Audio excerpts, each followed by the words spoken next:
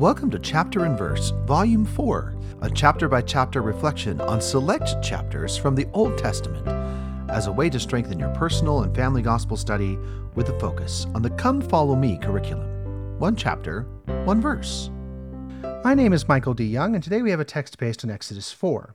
The focus verses for this text are Exodus 4, 10 through 12.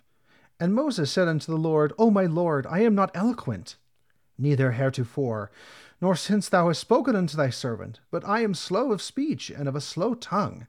And the Lord said unto him, Who hath made man's mouth? Or who maketh the dumb, or deaf, or the seeing, or the blind? Have not I the Lord?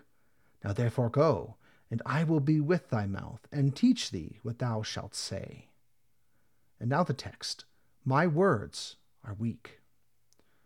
I shrink away, for I am small. My speech is slow, my words are weak. But leaning on the source of all, I find the words that I must speak.